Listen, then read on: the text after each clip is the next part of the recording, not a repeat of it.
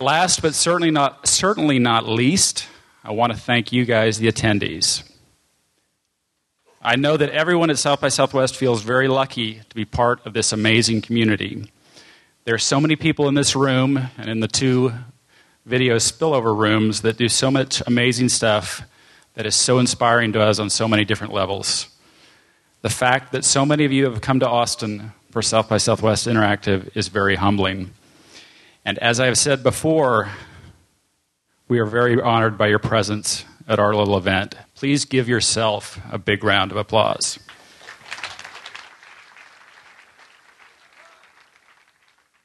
All right, on that note, I want to reaffirm that the growth and continued improvement of South by Southwest Interactive depends on your feedback. If you have praise or constructive criticism or brainstorms on something we can do better for 2008, please let us know at inter@southbysouthwest.com. Yes, your feedback is extremely important. Also, a few reminders about tonight's events. We have Dorkbot beginning at 6 p.m. at Brush Creek Square. That's right next door to the Austin Convention Center. Also, the Frog Design opening party kicks off at 8 p.m. at 401 Guadalupe. That's within easy walking distance of the Austin Convention Center as well. Be sure to check your program book or your pocket guide or southbysouthwest.com for a complete list of evening events. One more thing, have fun tonight, but don't have too much fun. Remember that tomorrow is the first day of daylight savings time, which means you have to set your clocks forward an hour. That means an hour less sleep, as if any of you guys were going to sleep anyway.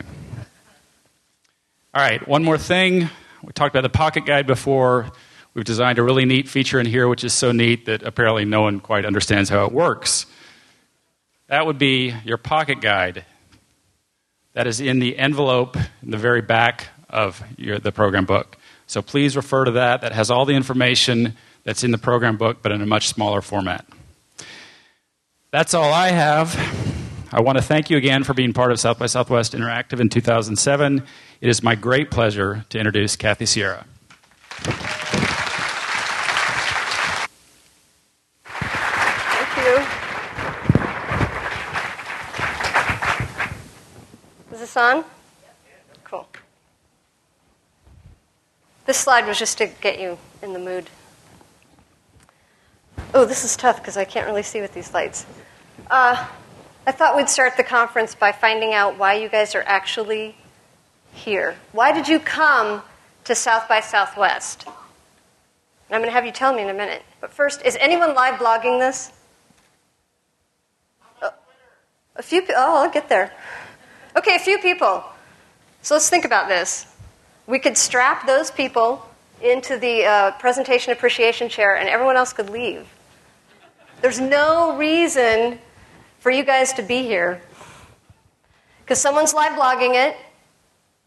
They're recording it. There's chat. I'm sure there's some of that going on back there. And, of course, there's Twitter. So this is really confusing. You all are the ones who are responsible for making the products and evangelizing the products that make this whole thing unnecessary so that you don't have to be here. But you're still here. So we have to think about why. And that's a really important question. And it's a question that we're going to have to address. Because if we're out there telling people that, well, our software is all you need, you don't actually need real humans, clearly you're all here. So there's really only one reason, logical reason why you'd be here.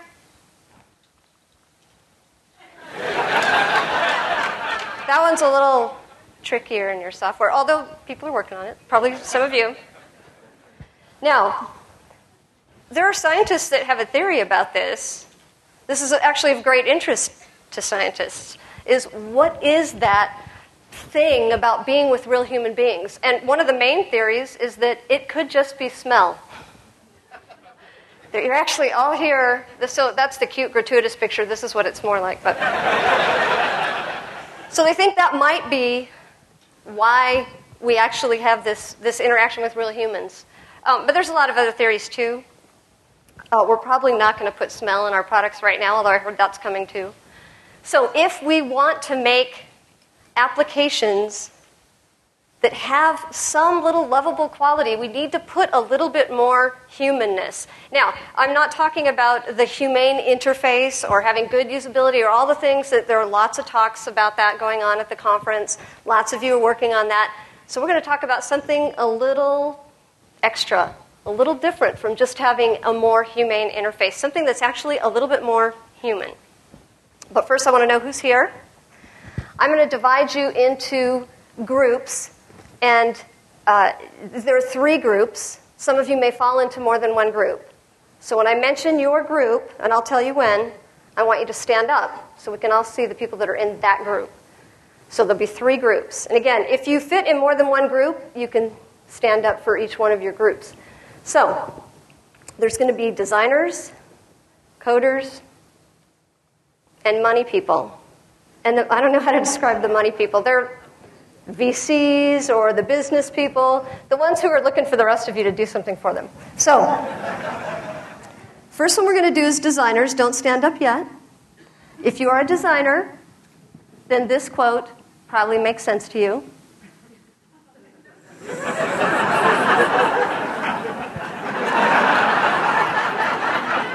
So if that's you, stand up right now and stay standing.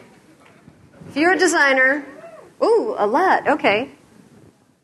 And I see that there's little clusters, too.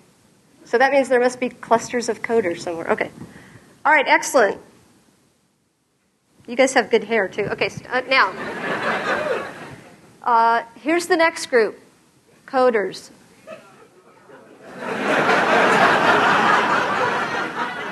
I had to use real models for this one. Okay. So this question, if you could choose between coding an open source web app or having sex, there's actually no gender difference, it turns out. It's just a language question. So if that's you, if you're a coder, stand up. And again, you might have been a designer too. Lots of overlap. Okay, very cool. Ruby or Python? No, never mind.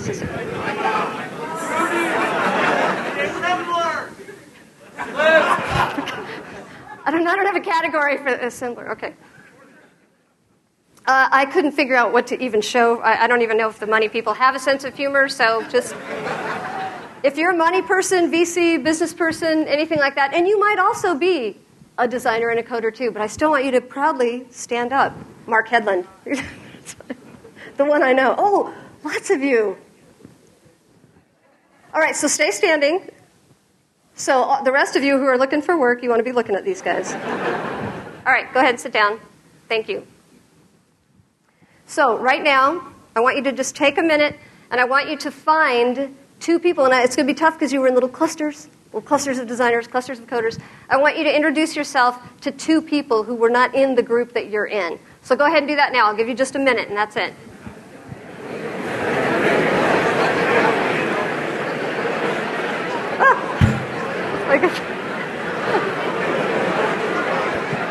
Sorry, I'm just...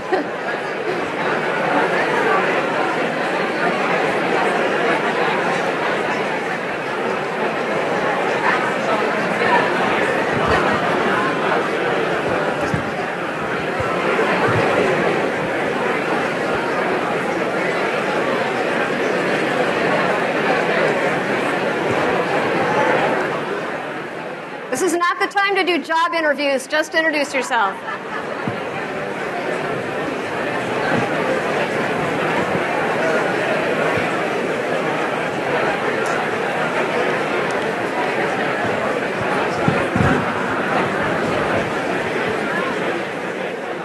Okay, excellent.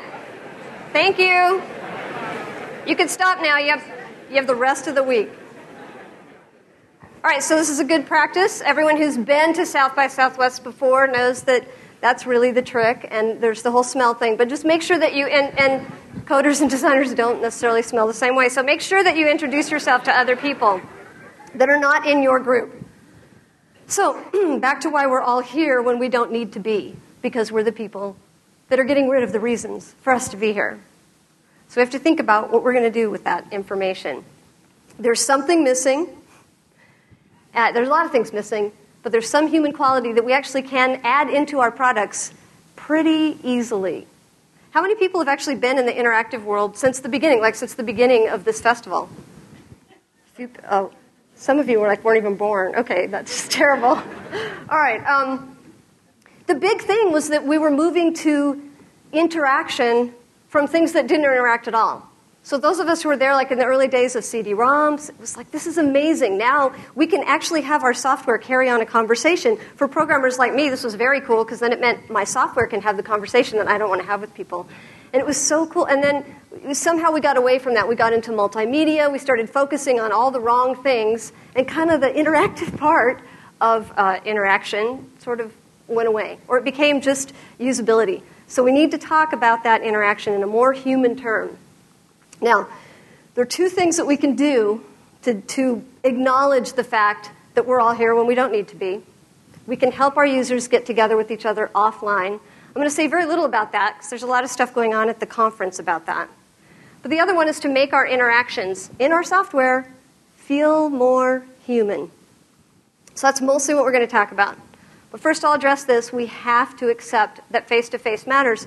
Those of you who've been to any of my passionate user talks know that when we reverse engineer passion, you find that wherever there's passion, people are getting together with other people alive, real-time, face-to-face, people who share that passion. And the more they get together offline, the more their passion grows. So anything we can do to support that, because that one picture is a little bit more interesting than the other picture. So how can we encourage offline community? Again, there'll be sessions about that, so I won't say much. The easiest thing is just to try to start or help support a user group. I've seen some people do things like a 3-page PDF on how to start a user group with some very simple guidelines and materials. There's a whole wiki on how to start your own bar camp. There are all kinds of, and you can put anything in front of the word camp. So there's been wine camp and nonprofit camp and all sorts of weird camps. So hold low-cost events where people can come together. Anything you can do. This is probably the best resource that you have is meetup.com.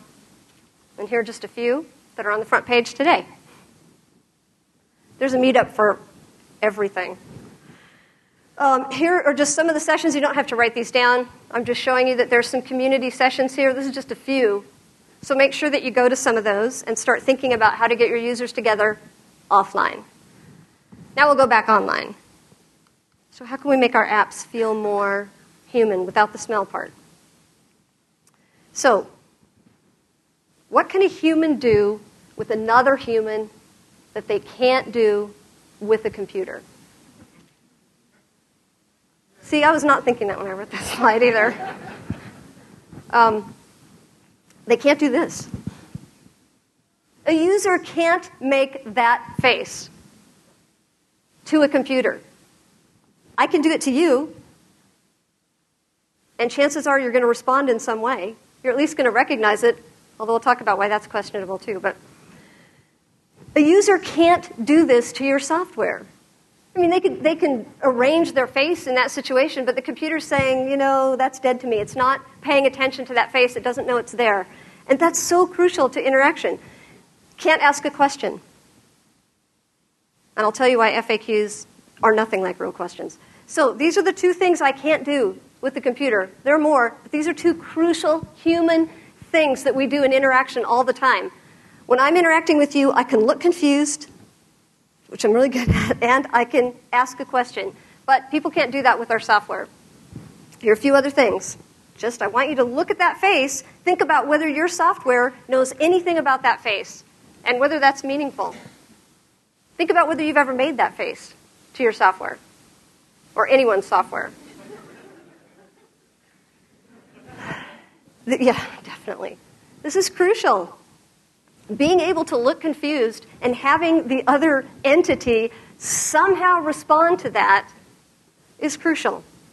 And it's not just humans. Here's the gratuitous. I love that one. One more time with the puppy. Okay, so let's take a little quiz. Detour. I'll read these just in case they're too small for the people in the back. I just want you to see if there are any of these that you can answer yes to. I can focus on certain things for long periods. I have unusually strong narrow interests. I do certain things in an inflexible way. I'm very good at picking up details and facts. I'm considered highly intelligent. I have difficulty recognizing nonverbal communication, including facial expression, body posture, eye gaze. People often say I was rude, even when this was not intended. What human condition that many of us here suffer from does this describe? I don't know if you can read that little banner. It was a T-shirt. Aspies unite, and then at the bottom it says, "Oh, right, like we're going to hold hands." So, really, only in the tech world are people really proud of, how much Asperger's are you? Well, okay, so what other thing could answer those questions? Yes. Yeah. So, this is what we have to deal with. Now, but our apps shouldn't worry because apparently I saw this on Amazon. All cats have Asperger's too, so my daughter's like, I got to read that book. Okay, so we have to compensate. So how are we going to compensate for the fact that our computers, our software just has no idea what that person's facial expressions are? Well, we have to give our app a way to know that the user is confused. This is a really critical time for a user. Now, remember, my focus is on creating passionate users, not just creating people who survive their first few days or weeks with your software. This is a crucial time. So if we don't pick up on the fact that this is what he's going through, we're going to lose that person. And, of course, then we have no chance for passion. So we're not just going for survival. Nobody's passionate when they suck. And this is seriously an I suck moment. So this is a slide that many of you have seen before. We're going to focus on this a lot because this is crucial. There are some key milestones when someone's interacting with your software. And I don't care if it's a really complicated app or even the simplest app. It's all relative to what perceived value they think they're going to get and how hard they think it should be. And some of the web apps that y'all have written shouldn't be as hard as they are to use. Now, and y'all know who I'm talking about too. So the first time, there's a little tricky part. Just getting started. What does it take to get up to the suck threshold? So the suck threshold means I no longer suck. I'm not good. I'm not excited. I'm not passionate. But, God, I don't suck anymore. And that's good. If we don't recognize that face, we're going to have problems getting people past that threshold. Now, that's a crucial time. The passion threshold is when they're actually way past the suck threshold and they're really starting to get good. And now they have a chance at having that actually become a passion. And a little bit later we'll talk about how it's really not passion about your tools. It's a passion for whatever your tools are supporting them in doing. So that's a crucial time we have to think about. Really, he who gets his users up that curve more quickly, all other things being equal, probably wins. Anyone who can get your users past the suck threshold faster than the competition and then also ramp up more quickly to the part where they're good enough to maybe even become passionate, that's a huge advantage. So we still need our apps to know when the person's confused. Well, there's a lot of research being done. This is a whole conference, an IEEE conference just on face and gesture recognition. Lots of research has been going on for years. All sorts of things. It's very complicated. Very, very complicated. They're working on it, and with millions of dollars and a little bit more time, we can do that, or we can try a simpler solution.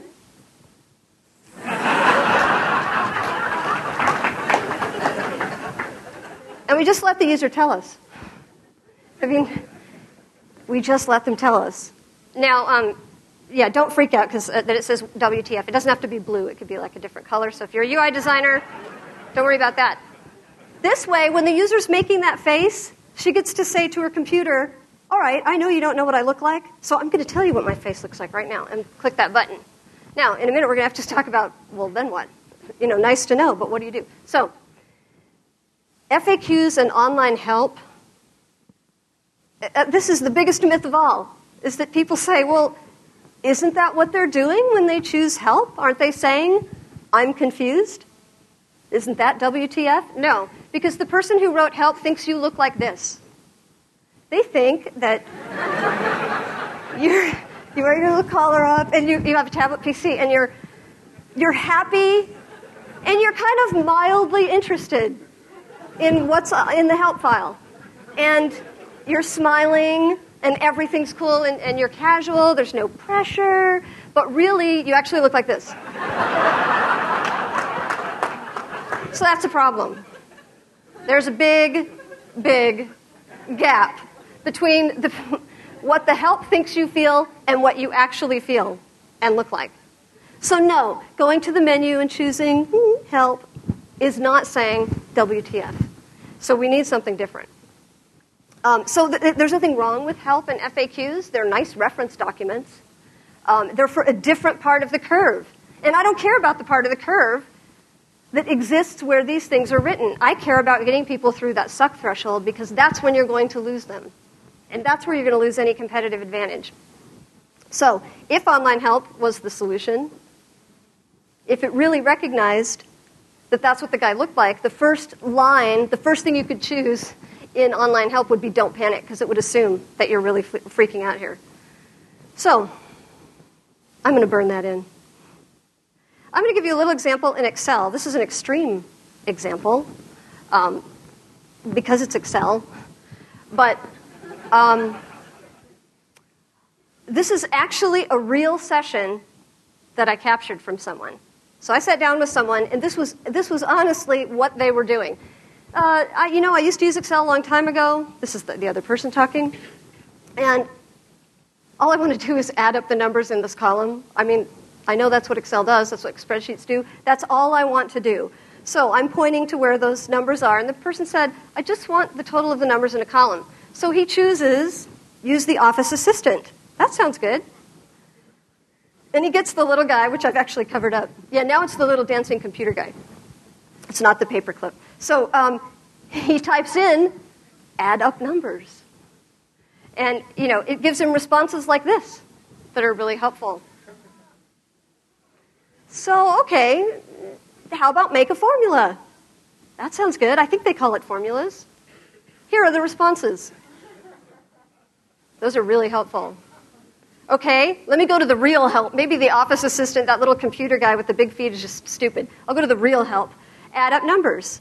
I still get this huge list of hits that are either really overwhelming and complicated or just don't even have any bearing on the thing that I did. Oh, let's type make a formula. No, that didn't work. Let's type make an equation. That didn't work. How about just formula? And then we get to something like really complicated. No, I don't want to know the syntax. I just want to know how to do it. That easy way where you select the things and say sum. So that's a problem. And then just for fun, he typed WTF. And it actually said, this is true. It didn't recognize WTF. Now, if the full F word offends you, just avert your gaze, because the next thing he typed, and he got a ton of hits. It was hilarious. It's like, what's new in Microsoft Excel? It picked up on the one, ways to forecast values. What happened to my module sheet? Anyway, it was hilarious. So there's no WTF button, but there is a that you can enter. But it just doesn't get you to anything useful. So remember, there's not necessarily anything wrong with the help and the FAQs that we usually have. It's just they're written for the wrong person at a different level. So this is what we call the canyon of pain. The user isn't able to express what they're really feeling. And they don't even know what the thing is called. So, for example, this is something I might want to say. This is something I could say to a person. How do I say this to the computer? How do I do that? I'm expected to know the thing that I'm using help to find out, and that's a big problem. Now, again, it's not just for big, that's an extreme end, Excel, something really big and difficult. It could be the simplest thing. And maybe, if you want passionate users, maybe these things that people make a face about are not really about the tool itself. Maybe your tool is really easy, but the thing they're using your tool to do is not. Maybe they're tilting their head because I'm confused about the nature of the thing I'm trying to do. I know how your tool does it because your tool is pretty easy to use, but I'm missing something. Well, then we're still going to lose them because we want them up that curve. It's not enough for them to come up the curve on your tool. They have to, if they're going to be passionate, they've got to come up the curve on the thing they're using your tool to do. Because when people say they're passionate about a tool, they're not. They're just expressing the passion they have for the thing the tool enabled. So that's what we want to focus on. And that same face could be made about something that has nothing to do with the tool, excuse me, but rather the thing he's using the tool to do. So the more we can help him look confused about whatever it is, the better we're going to be. Y'all should have that one memorized by now, but I'll show it again. So that's how we let the user tell us. We have this little button that says, I'm confused. We still don't know what to do. So if we can't just use FAQs, what do we do? Well, we can start by thinking like a human. This is what people were starting to do in the earliest days of interactive CD-ROMs, is say, what can we replicate that's sort of like the human experience? Or at least, how can we minimize some of the downsides? And of course, one of the biggest downsides is it can't recognize your facial expressions. So, in real life, if you're talking to someone and they look confused, you'd do something. If you were being kind, if you actually like that person, what would you do? What are the kinds of things you'd do if someone looks confused when you're talking to them? Ask them. Ask them a question. Because if they just say, I'm confused, well, you might need to know more context. You might be able to tell the context already. But if you can't, it doesn't hurt to ask. You're going to have to start to drill down and find out, all right, what are you confused about? Where'd you get lost? So we need some kind of dialogue with the user. And again, there are research projects. Some of you have probably worked on natural language processing systems. So this is a field of artificial intelligence that's been going on since the history of the world. And it's getting better, but we're not there yet. However, I was in the field of interactive learning a long time ago, and this was a really interesting area of research because we were trying to make what was called intelligent tutoring systems at the time, basically artificial intelligence meets CBT, computer-based learning. And we wanted the student to be able to say, I don't understand what's happening right here. And for the system to be able to talk back and forth and have a dialogue. So there's a lot of research on this. And a lot of it is called explanatory dialogues. That's one of the areas of research. And I read this set of books on this academic project on carrying on this explanatory dialogue. And it was fascinating. And at the very end, what they said was, actually we ran out of money, so we couldn't do the whole natural language processing thing. So instead, we had all these transcripts of things that people had said, and we just said, well, maybe that's captured everything, or most of everything that people would actually want to say, and let's just put them in menu items and lists and let people choose, instead of having the real dialogue, instead of having them type in exactly what they want and responding to them. And it turned out that they got about 80%, actually 80 to 90% of the perceived benefit of what they wanted from that, for almost no cost, with just letting the user choose, but choose the right things, not like what we put in FAQs. So again, we think of frequently asked questions as, well, isn't that what they are? Frequently asked questions? But usually, again, they're frequently asked questions by the guy holding the tablet PC with the cute little shirt. So not by the real person who's actually struggling. So it turns out that we can capture and have a very short dialogue with our users and go a long way toward helping them feel like the computer has actually perceived what they were really thinking. And it could be anything. Anything that you can use. And in fact, in a second, I'll tell you about how even if you can't change your software, there's still something that you can do with this. So here's the big goal of having WTFs instead of FAQs. And again, well, in addition to FAQs, is you want to get the user to the right context. So when I brought up the confused person and you said, well, I'd ask a question. So if you ask a question, you can get people to the right context. A lot of times with FAQs and online help, they don't go backwards. They don't say to the user, oh, I see, you actually went too far. You're not even in the right place. They just assume that you landed in the right place and you know where you are, when a lot of times you don't even know how you got there and you went too far. So one of the goals is to find out if it needs to actually put you in a whole different place. and not have you have to know what that place is, or I wouldn't have chosen this in the first place.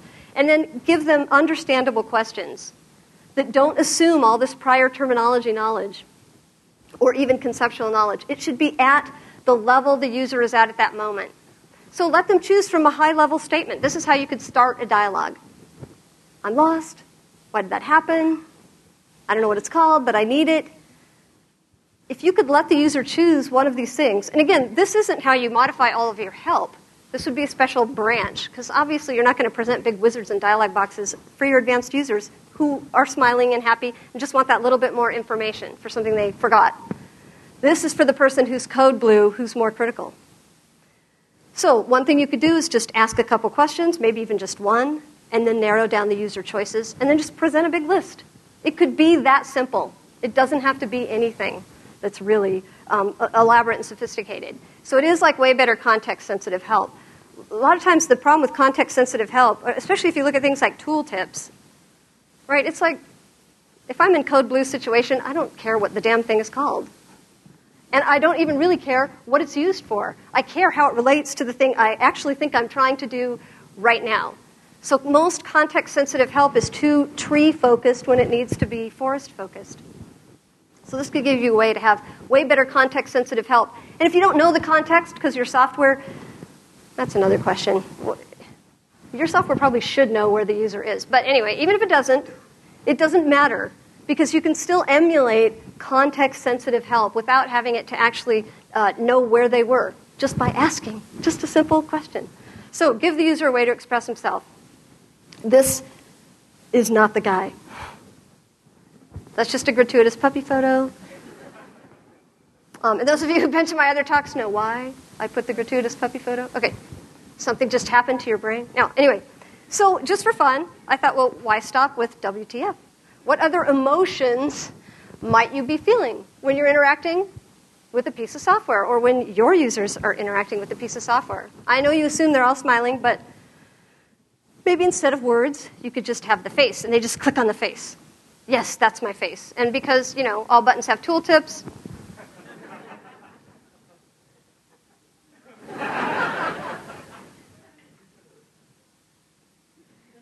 this guy's on a deadline. This one, I don't know what he's thinking, and I'm not sure I want to know. And I'm not sure I'd want to know how to respond, but anyway. And then this is the most common one. Now, the problem with that one is he's not really saying you suck, right? He's feeling, I suck. That's the big problem. He might be saying, I hate you guys for what you've done, but he's hating you because you're making him feel like an idiot. So I took the trouble of modifying the Office Assistant in Microsoft Excel. So what it does now is it says, what would you like to do? But this would be more appropriate. You just click on the button. And then hopefully it would know what to respond. So even if you can't modify your application, you can still do it with your documentation. And a lot of times it's just a matter of reorganizing it. This is our book series. And a lot of people have a lot of questions about what are the things that actually make these books work so well. And Bert and I, when we designed this series, because we came from interactive software and artificial intelligence, we were horrified by the thought of trying to put a user experience in a flat, 2D, uninteractive book. And especially because we come from the field of learning. And it was like, how are we going to compensate for all of the problems? And we came to the same conclusion. What is it a student can do in a classroom that they can't do with the book? Well, they can look confused. And they can raise their hand and ask a question. And a teacher or a tutor or a mentor or a sidekick, whoever it would be, would do something with that information. They wouldn't, a good teacher anyway. Some of them just keep on going. But if the person looks confused, a teacher will often ask a question, find out more about why they're confused, and then they might just try it a different way. They give you another chance. Most of the online help and FAQs, it's like you've got one shot. It's like the computer saying, you know what, I'm only going to say this once, one way, and if you don't get it, that's your problem. And that's the kind of thing we're trying to solve. So this is just a book, but we put in context-sensitive. They're similar to frequently asked questions. They might look like it on the surface, but they're captured from real user questions when users are really confused. And this is what you want people to say. And we get emails like this all the time. They say, oh, this part was driving me crazy, and I had this weird-ass question, and then there was the question. Right there. I didn't have to go to the back of the book. I didn't have to go to another section. It was right there just in time at the moment and the context at which it was driving me nuts. So you'll know when it's a little creepy, because they're like, ooh, how did it know? And just the littlest bit of customization can do that. So sometimes it's just a more practical grouping. A lot of you know my big passion are my horses, and I'm in this horse home study program. And one of the things they do is they know that, when you're working with your horse, you can't be watching the DVD at the same time or holding some big book, so they give you these little pocket guides. But they're all for a specific context. When I'm out there, I'm not just in general working with the horse, I'm doing a specific thing. They put all the troubleshooting, the pitfalls, the tips, everything in that context is in one place. If my horse turns around and, say, charges me, I'm not going to run back to the house and look it up. I need to know right then, why is he charging me at this moment when I was doing this particular thing? And there might be 15 different reasons. But this troubleshooting that they've listed in their book is relative to the thing that I was just trying.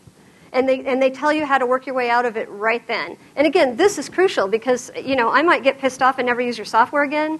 But, with a horse I could die, so it's kind of useful that it's context sensitive. Most importantly, we don't word things in FAQs and online help. Something happens to people, and they stop being human when they write. And some of you have heard this story.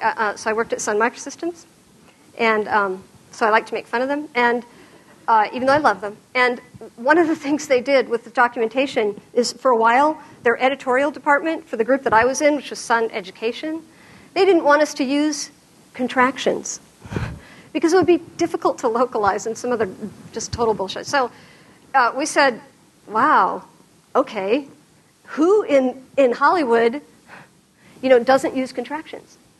Like in a movie, well, it's on the screen. Anyway, in a movie, when the director wants to communicate that someone is not human, even if they look human, you can always tell because they don't use contractions. That's how you know. And that's how we were communicating to our users. So, like we were not human, so talk like a person. Now, there have been some really useful studies about how tiny changes in wording to use more conversational language in anything that you use to communicate with your users, anything at all. Tiny changes in language to personalize it, like just using the word you, makes a huge difference. In this, probably one of the biggest studies, so between 20 to 46% more solutions to transfer problems, and what that means is the person was able to transfer what they learned to their real job, whatever they were trying to do with it. And they made only the subtlest changes. This wasn't like we went from formal, arcane academic language to, slang. It was just slightly changing things, and the biggest change was using the word you. And it made a huge difference. So we have to think about that. Now, one of the interesting things is, well, why do we get such profound benefits from slightly changing the language to make it more conversational? And one of the theories is that when your brain is reading something that sounds conversational, because using the word, it sounds like it's talking to me, your brain doesn't always know the difference between a real conversation, I should say a part of your brain, and a conversation that it's only reading. So your brain, when it reads conversational language, it starts going, crap, I'm in a conversation, I got to hold up my end, I better pay attention. Just that little change. And all those little changes add up. So you want to talk like a real person. Maybe not like Skull, but, or Jason. These are some of the people who are here or who have been here. Talk like Virginia. Not Spock. Talk like Tantic. And you get a choice. 2 different versions, but they're both festive. So think about who you might talk. Tom? No. No. So again, don't talk like a non-human. And engineers are the worst at this. So what I would, part of my job was to extract forcibly knowledge from the heads of some of the engineers at Sun. And it was challenging. And if you saw them in action with their friends, I'm sure this has all happened to you, and you probably all do this, they would just suddenly grab a whiteboard marker or a pen and a napkin and start writing, and suddenly everything makes sense, and they come alive, and they explain it, and it's, they haven't sucked all the life out of it. But then when they go to write about it, they go into writer mode. And most of us, me included, we aren't writers, and we just shouldn't even try to be. So we should just be talking.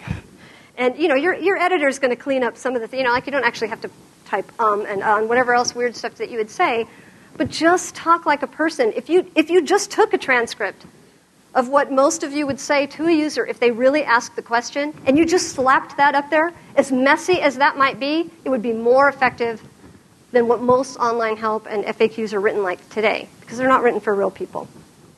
So, this is one thing I keep harping on my blog and everywhere I get a chance, which is, why do we treat the people who have already paid us so much worse than the people who haven't paid us?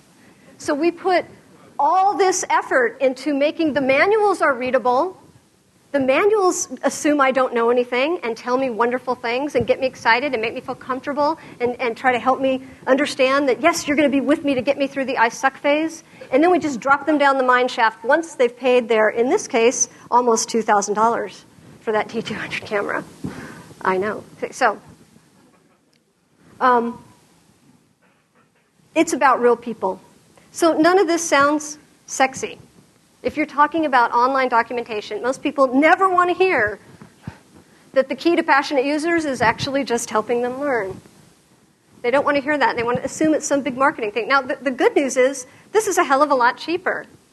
Because again, even if you don't change your product, if it's a marketing question, you can outspend the big guys, although that's starting to not work anymore, or you can just out-teach your users so that your users get up that curve into something they can feel passionate about.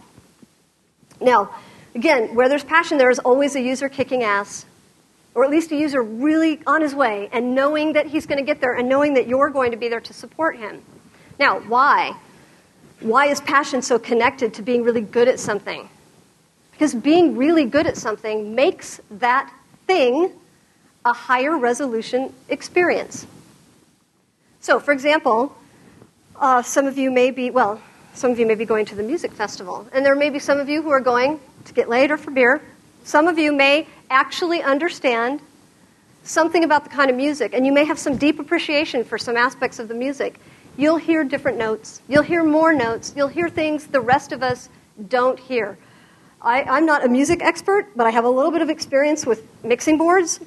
So it kind of sucks because I'll go to a concert and I'm like, oh, if I could just get my hands on those faders, so it's a little bit of a higher resolution experience for me. Okay, look at this text. There are a bunch of designers in here, or you claim to be. I know you probably know what both of those fonts are, and I think there's even a website dedicated to the eradication of the one on top, which is what? Excellent.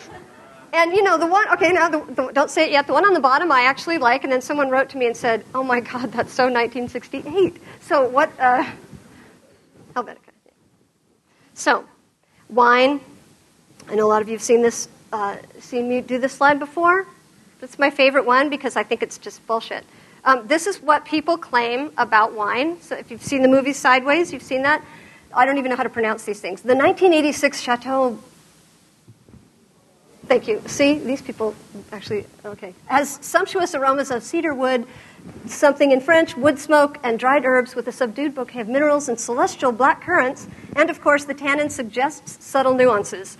People actually say this and believe that they perceive that. That's a higher resolution. There's a greater bit depth of wine for them. On the other hand, Robert Scoble says this. It's just a one-bit experience for him. Red, white, all the choices you have to make. This picture. Some people have a higher resolution experience when they look at that, and I'm talking about resolution. So Molly is a designer. She might say, good lines, good negative space. She's perceiving things about that picture. On the other hand, Eric might say, big JPEG. And Bill Gates might say, another customer. So it depends on the resolution of experience that you have. One more time, until you can all do this on a whiteboard. One more. My last gratuitous puppy picture. All right. Now, the way I like to end, same way I always end, is to talk about the importance of what we're doing. We think that we're writing, silly little web apps, or maybe really important world-changing web apps, or games, or some other kind of software, whatever we're doing. But so often, we get bogged down sitting in the back room in our little cubicles or wherever, or maybe our little cool designer, Airstream trailers. And anyway, and we're working, and we don't think about the impact of our work. And I know a lot of you are really savvy to the negative impacts of our work, but we don't think about how much we're changing people. Now, there are people building websites that are going to change the world. But if you think about the experiences that you give a user, if you can make a user just have a slightly better experience at something he's working on or something he's having fun on, if you can make him a little bit better at a game, just have 5 extra minutes of free time because you sped up his work, and most importantly, if you gave him an opportunity to be in the flow state, which I know most of you are familiar with that flow state, and the psychologists tell us that people report that when they're in a state of flow, those are some of the happiest moments of their life. Because all the troubles of the world, everything they're worried about, it vanishes, it drops away. Because as all programmers know, you're in flow when you're just, oh man, I am one compile away. Which is not necessarily true, but when you feel that way, nothing else in the world matters. And that's the kind of experience that we're giving to people all the time. So we don't have to change the world one giant scale at a time. We can just change it one user, one little 5 more minutes of joy at a time. And I feel grateful that I get to do that every day, and so do you. And I think we should all give ourselves a hand for helping people. And thank you all for being here. This is great. I'm done. Thank you.